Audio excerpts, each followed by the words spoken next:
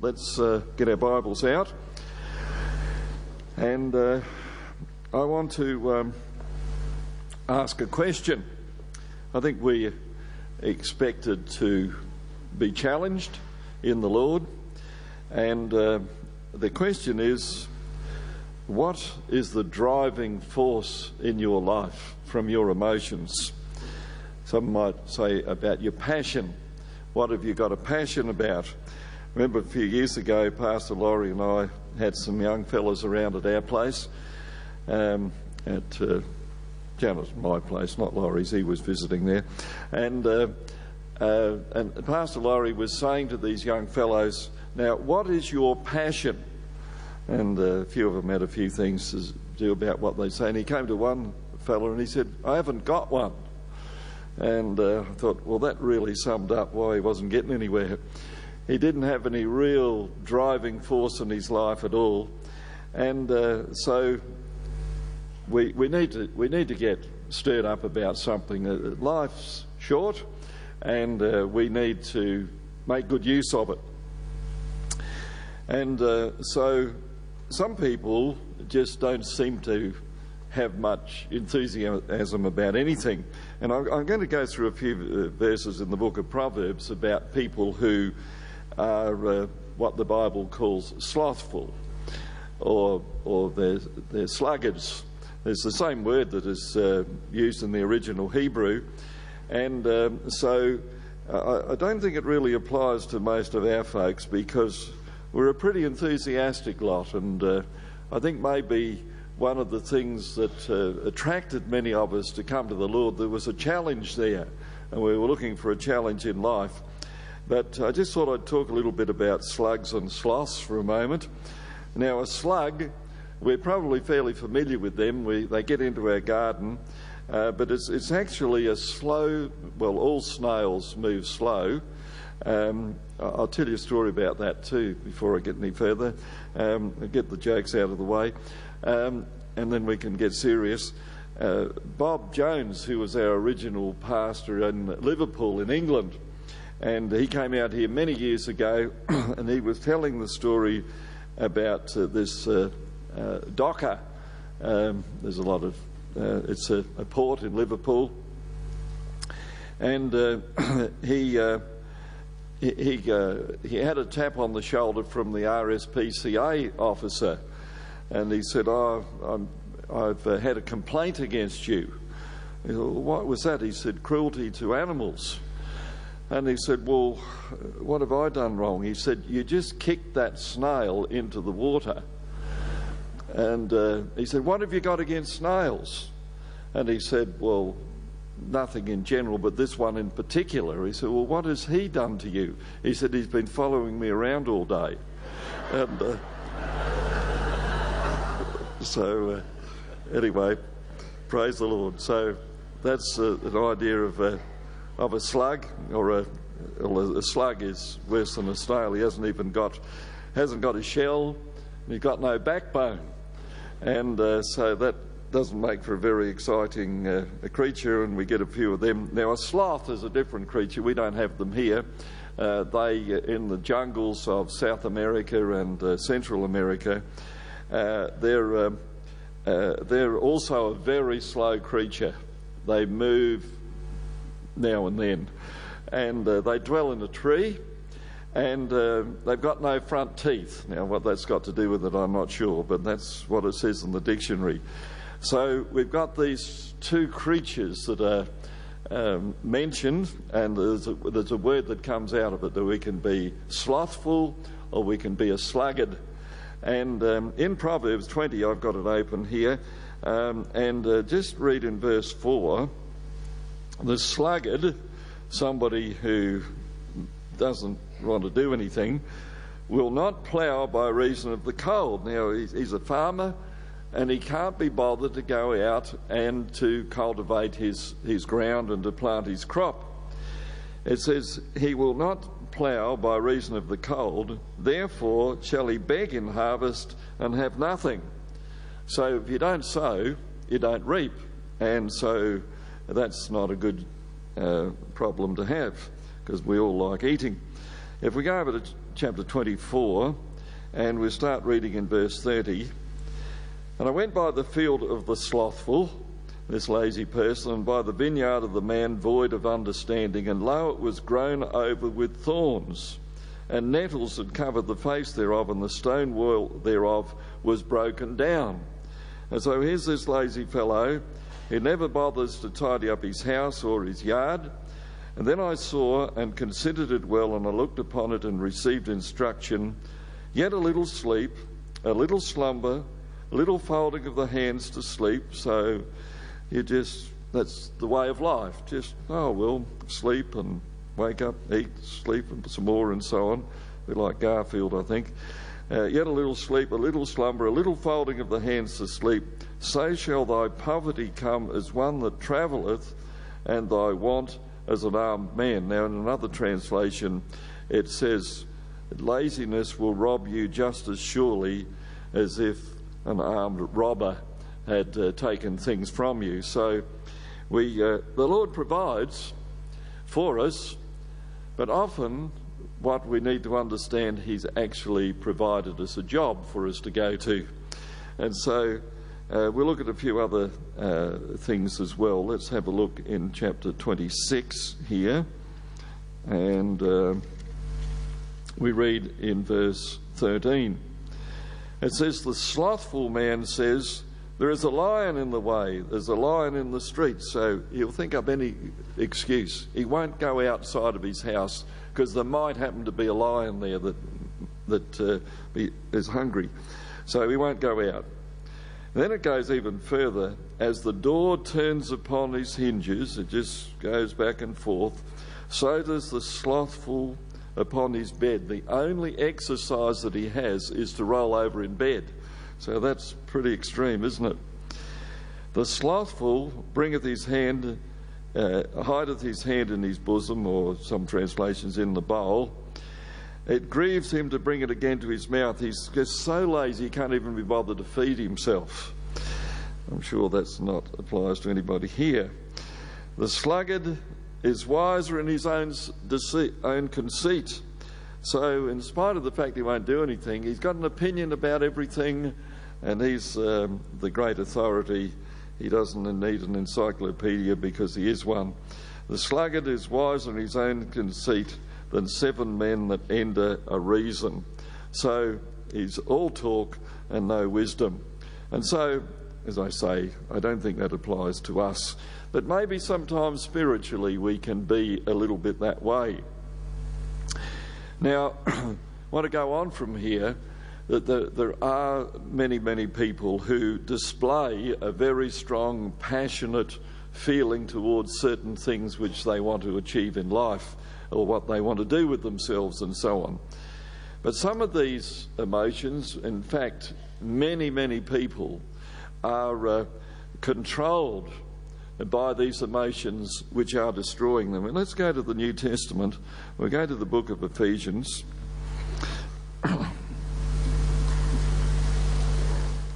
Ephesians, and we're going to have a look in chapter 2. And it tells us here, and this is talking to people like us who've come to the Lord, we've repented of our sins, been baptised in water, filled with the Holy Spirit, and speaking in tongues. In fact, if you want to know a little bit about the Ephesians, you can go to the book of Acts in chapter 19, where the church started there. And Paul came along and found these people who had a belief in God, but they'd been baptised under John's baptism, but they hadn't received the Holy Spirit. So he instructed them further, he prayed for them, he baptised them in the name of the Lord Jesus Christ, and they received the Holy Spirit and they spoke in tongues. That's the way the church started. That's the way every true church starts, of the Spirit-filled people. So here we've got these people who are filled with the Holy Spirit, and he goes on to say to them here in verse 1 of Ephesians 2, and you hath he quickened. It means he's brought you to life. Spiritually, you were dead in your trespasses and sins. And that's the state we were all in before we came to the Lord. We were not really living spiritually at all. And we were born again. We were born naturally, of course, and we were baptised in water, we received the Holy Spirit, and now we've been brought to life. To be quickened is to be brought to life. Wherein in time past you walked according to the course of this world. Before we came to the Lord, we lived the way that other people in the world were living, according to the prince of the power of the air, the devil. He was dictating to us the way that we should live. The spirit that now works in the children of disobedience. And so it's talking of the natural spirit of man, which actually drives us, when it talks about working here, it drives us to be disobedient against everything that God would expect his people to do. So that's what we came from. And it goes on to say, among whom also we all had our conversation in times past, in the lusts of our flesh, fulfilling the desires of the flesh and of the mind, and were by nature the children of wrath, even as others. And so that's the way we used to live. We were driven by all of these carnal things, and the list is very, very long indeed. And some of these things that we were driven by were not particularly sinful within themselves.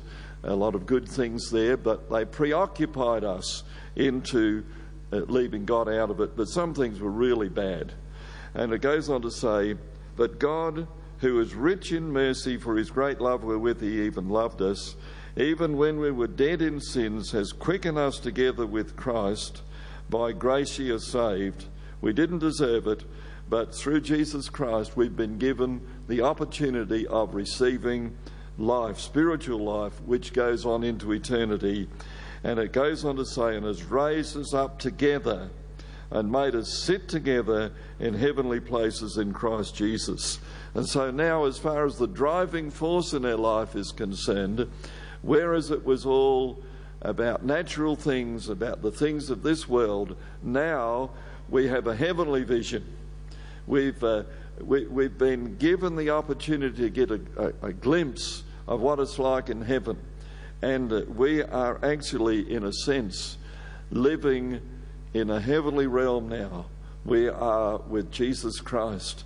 And that's why our lives so dramatically change, and why we have this peace and with this joy and this love that's going forth out of our lives, because we have been delivered from those things which controlled us before and motivated us.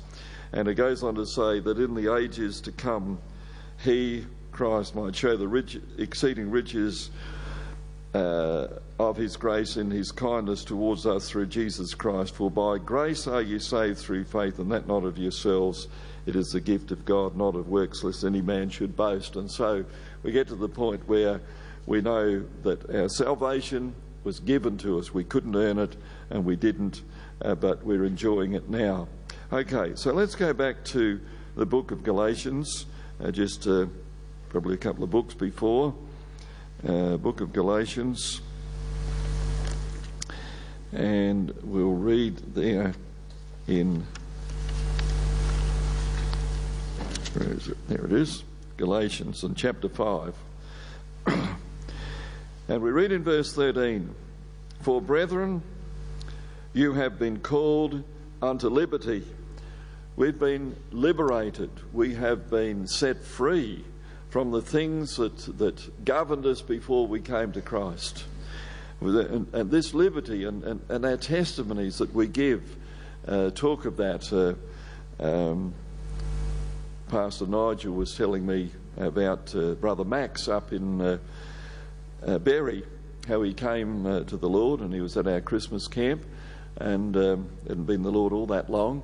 But his testimony is so great that at the men's shed that he belongs to, apparently about 40 of them go there, and they keep asking him questions about what's happened, and they're intrigued.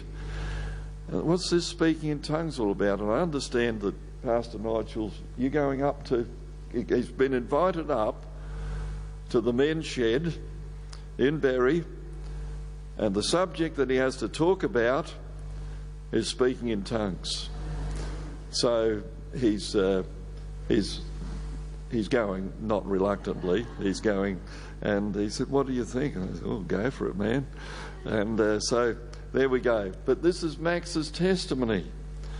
And of course, there's a lot of those testimonies around. Another brother whose sister just came to the Lord recently, and the sister was so impressed with, he's been in the Lord a few years now, but she's so impressed, partly because of what she's seen, but also that this brother's doctor said that he just cannot understand how that when he received the Spirit, he was instantly delivered from ice addiction. So there's some pretty amazing things happening, and there's a lot of people here that could give testimonies like that God has set them free. And so these people were liberated from what they were in. I mean, I wasn't an alcoholic or a drug addict, but I was still a sinner, and I was delivered from my sin. And, maybe outwardly there didn't look to be a big difference, but there was. I became instantly a real Bible basher and terrorised the people. I was 20 years of age, and the people of Segina, they could tell they were saying, "Look out, here he comes." And they used to have some of the retired gentlemen used to sit on the seat of knowledge outside the Segina town hall, and I would see them. It wasn't really fair of me because I was 20 and they were about 90, but they couldn't run away, and I used to go over and tell them all about it. And even the minister one time, he saw me coming and he decided to duck into somebody else's house. But anyway, that was the change in me. But I was liberated. I was liberated from the dead old Methodist Church. I was liberated. I know I got that. I was delivered and liberated, both of them. But all sorts of things. But why was I liberated? So that I could serve my brothers and sisters in love. And that's the motivating force now. It's the love of God is shed abroad in our hearts by the Holy Ghost that is given.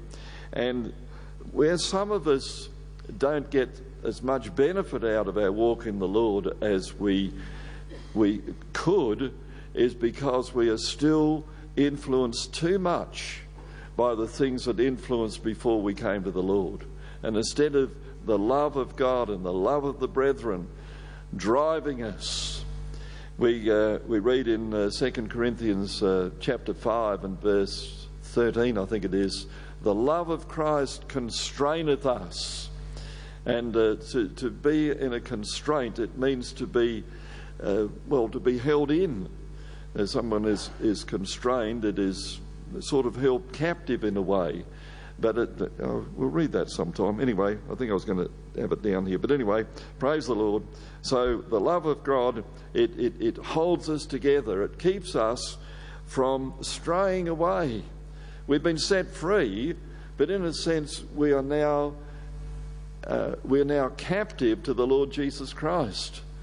Now, if you had to go to prison anywhere, if you just had to, wouldn't you rather be in a prison that was run by Jesus Christ than one that is run by the devil? Because that's the one we were in before.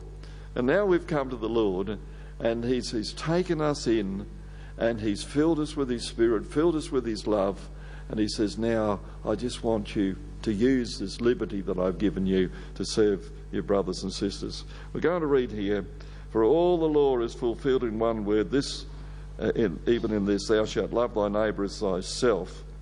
But if you bite and devour one another," which doesn't sound like the Christian thing to do. "If you bite and devour one another, take heed that you be not consumed one of another." So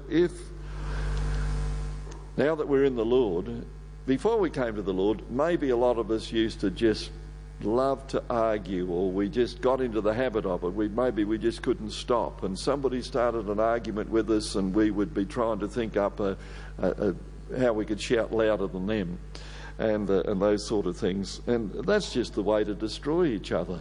We're now called to forgive each other and to help each other and so on. Anyway, it goes on to say, As I say, walk in the Spirit and you shall not fulfil the lust of the flesh, because they're fighting against each other. Now, I won't try and go through them all there, but from verses 19 to 21, it talks about the things which are the lusts of the flesh. And these are driving forces that are there in the hearts and minds of people in their natural state. And many of them completely destroy their lives because they are driven by it. They are addicted to things. I was visiting an assembly interstate not too long ago, and they said they had this young person that came to the Lord who was addicted to immorality, and it was just a way of life, and so was delivered from this driving force that was coming from the flesh, and the spirit just completely changed. And so it talks about other things, about witchcraft and idolatry, false religion. In the days that the Bible was given to us, there was a lot of paganism and everything going on. It's still there, but some of it is still very pagan, but they call it by Christian names. But we are delivered from all of these things, but they were what drove people before. They were addicted to it. And there's all sorts of other things that are mentioned there. It talks of hatred. Some people are just consumed by it. It drives them. When I came to the Lord back in end of 1957, and the next, there was a lad that was working there that received the Spirit 2 nights before I did, and he left the farm. And another lad came to work there, and I thought I'd take my time to talk to him, and my father picked him up from the airport at Ceduna and brought him out, and obviously talked to the lad on the way. And we were working together, and one day, about a week later, he blurted out, he said, "What's this religion all about?" I said, "Who said anything about religion?" He said, "Your father said you're a religious maniac." And I said, "Oh, thanks, Dad." And so anyway, well, he was curious. There was one time the best thing to do was not to witness straight away and get him asked the question. Anyway, he came to the Lord and got an amazing healing on his eyesight and so on. But when he opened up and talked about his life, he had been orphaned. Well, his mother died when he was a little baby, and he'd been brought up in a Catholic orphanage, and he had suffered terrible physical abuse from one of the priests. And he hated this priest with a passion. And his dream would be to one day he was going to find this guy and kill him. That's how much he hated him. But he came to the Lord, and God took that away from him. That's how much can happen. And you can imagine in countries where they're having wars that have been going on for generations, how that the Catholics hate the Protestants and vice versa, and the Muslims hate the Orthodox and all this sort of thing. And Yugoslavia, they had Orthodox, they had Catholics, and they had Muslims there and so on, and they're just basically the same people, but because of their religions they were brought up to hate the others and so on. It talks here about quarrelling. Some people are addicted to that. That's what drives them, just love an argument. Some are addicted by jealousy, and some they've got anger problems. They talk about anger management. Well, we know the best one to cure your anger problem. Come to the Lord Jesus Christ. He'll set you free from all of that. It talks about strife. That's about petty arguments. Some people just love to argue. You can even get marriages sometimes where if he says yes, she says no, and vice versa. We had a testimony at our Christmas camp, I think it was, with the brother and sister from Switzerland. And that was the way their marriage was. It was a disaster because they just kept on arguing, because that's what you do when you're married, apparently, according to them. Not anymore. They've been delivered from it. Some are addicted to violence. They just got to fight somebody. And then it talks about revellings. Well, that's wild parties. We're having a lot of trouble with that around in our city now, that there are terrible things happening. They have a party, the police close it down, they get out into the streets, and next thing they're throwing bottles through neighbours' windows and assaulting people and so on. So those are the things that are driving a lot of people out there. We've come to the Lord. We've been set free from that. So don't even think of going back into the world, because you could get sucked into this in some form or another.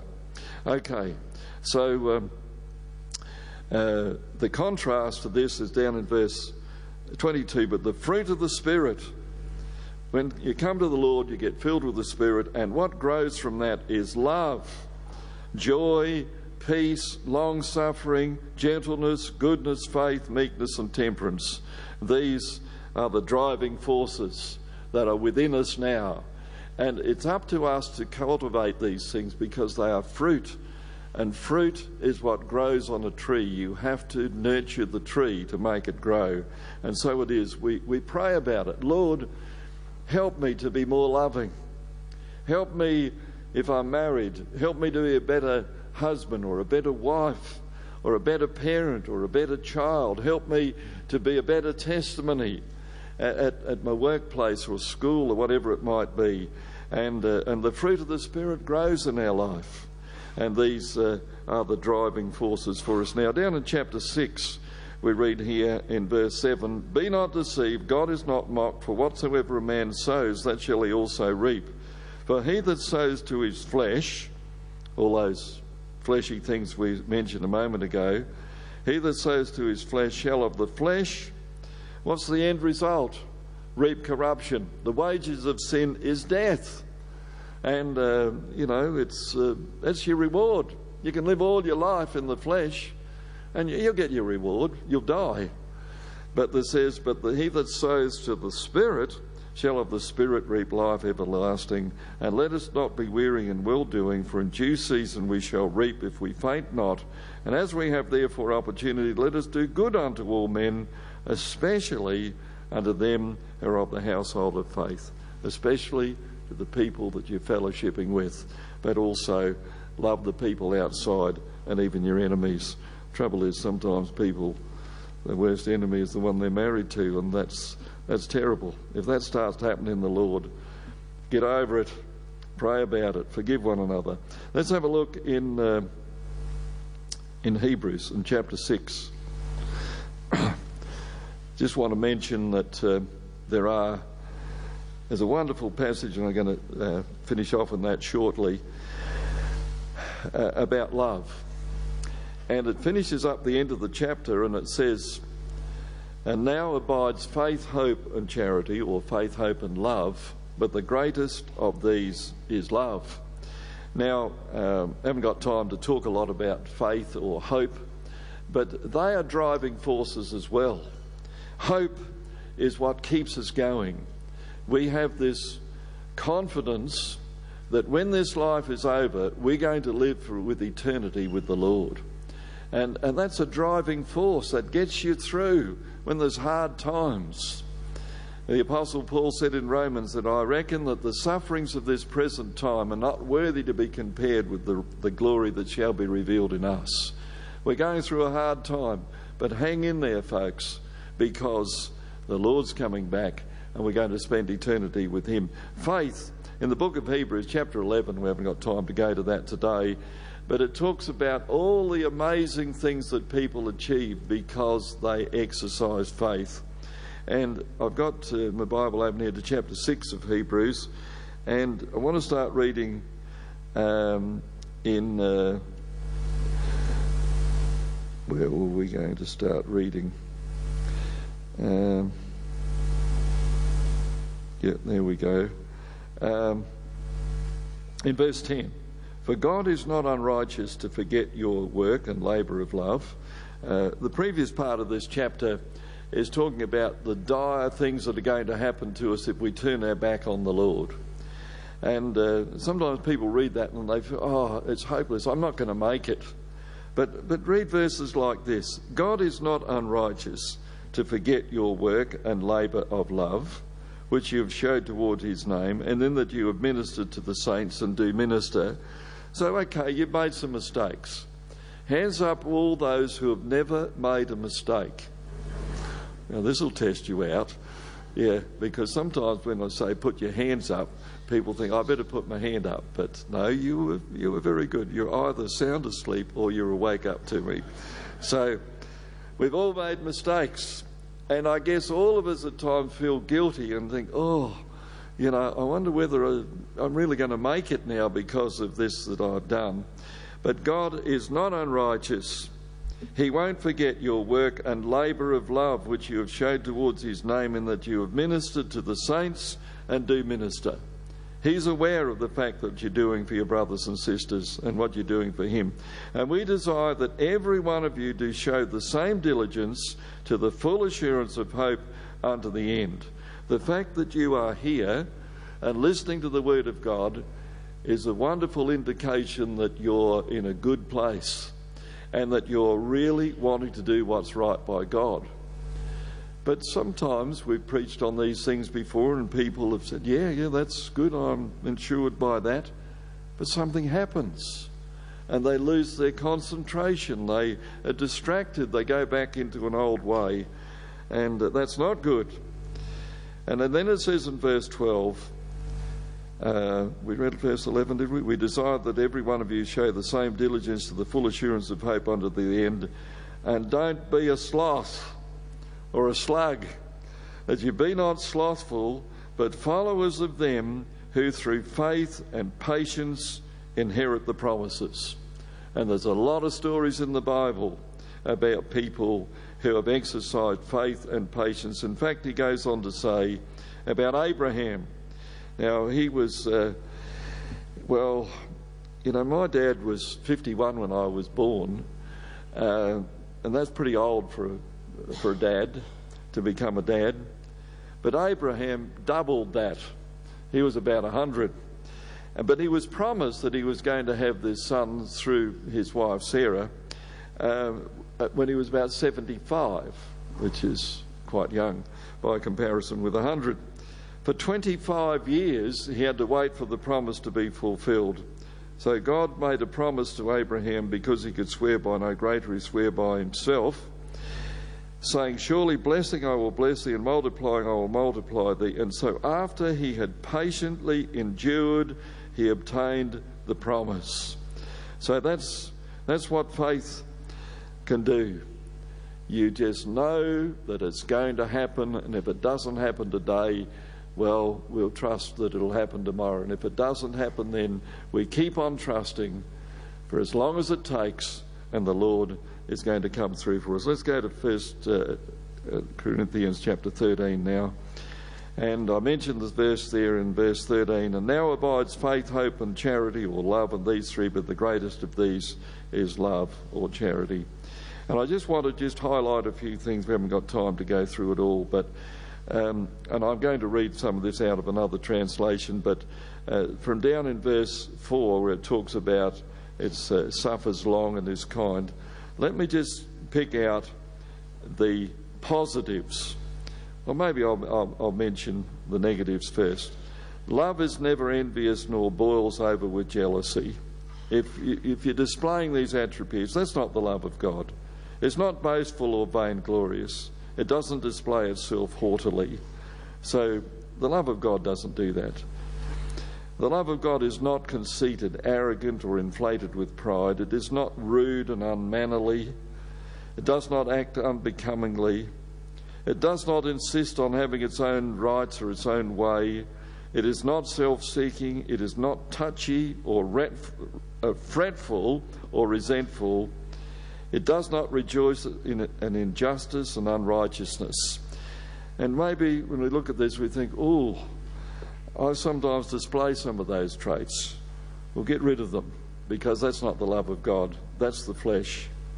But what love does do, it endures long and is patient and kind. Love takes no account of the evil done to it. It pays no attention to a suffered wrong, but rejoices when right and truth prevail. Love bears up under anything and everything that comes. It is ever ready to believe the best of every person. Its hopes are fadeless, under all circumstances, and endures everything without weakening. Love never fails, never fades out or becomes obsolete or comes to an end. Now this is what God wants to be the motivating factor in our life. Now we're Spirit-filled, and if you're not Spirit-filled, come and join us, because we are enjoying the benefits of this. It's a long process. The fruit it takes is growing all the time, and it doesn't matter how long you've been in the Lord. I've been in the Lord for over 6 decades now. I'm still learning. Anyway, praise the Lord. Pastor Laurie's going to lead us through the communion, so I'll hand over to him.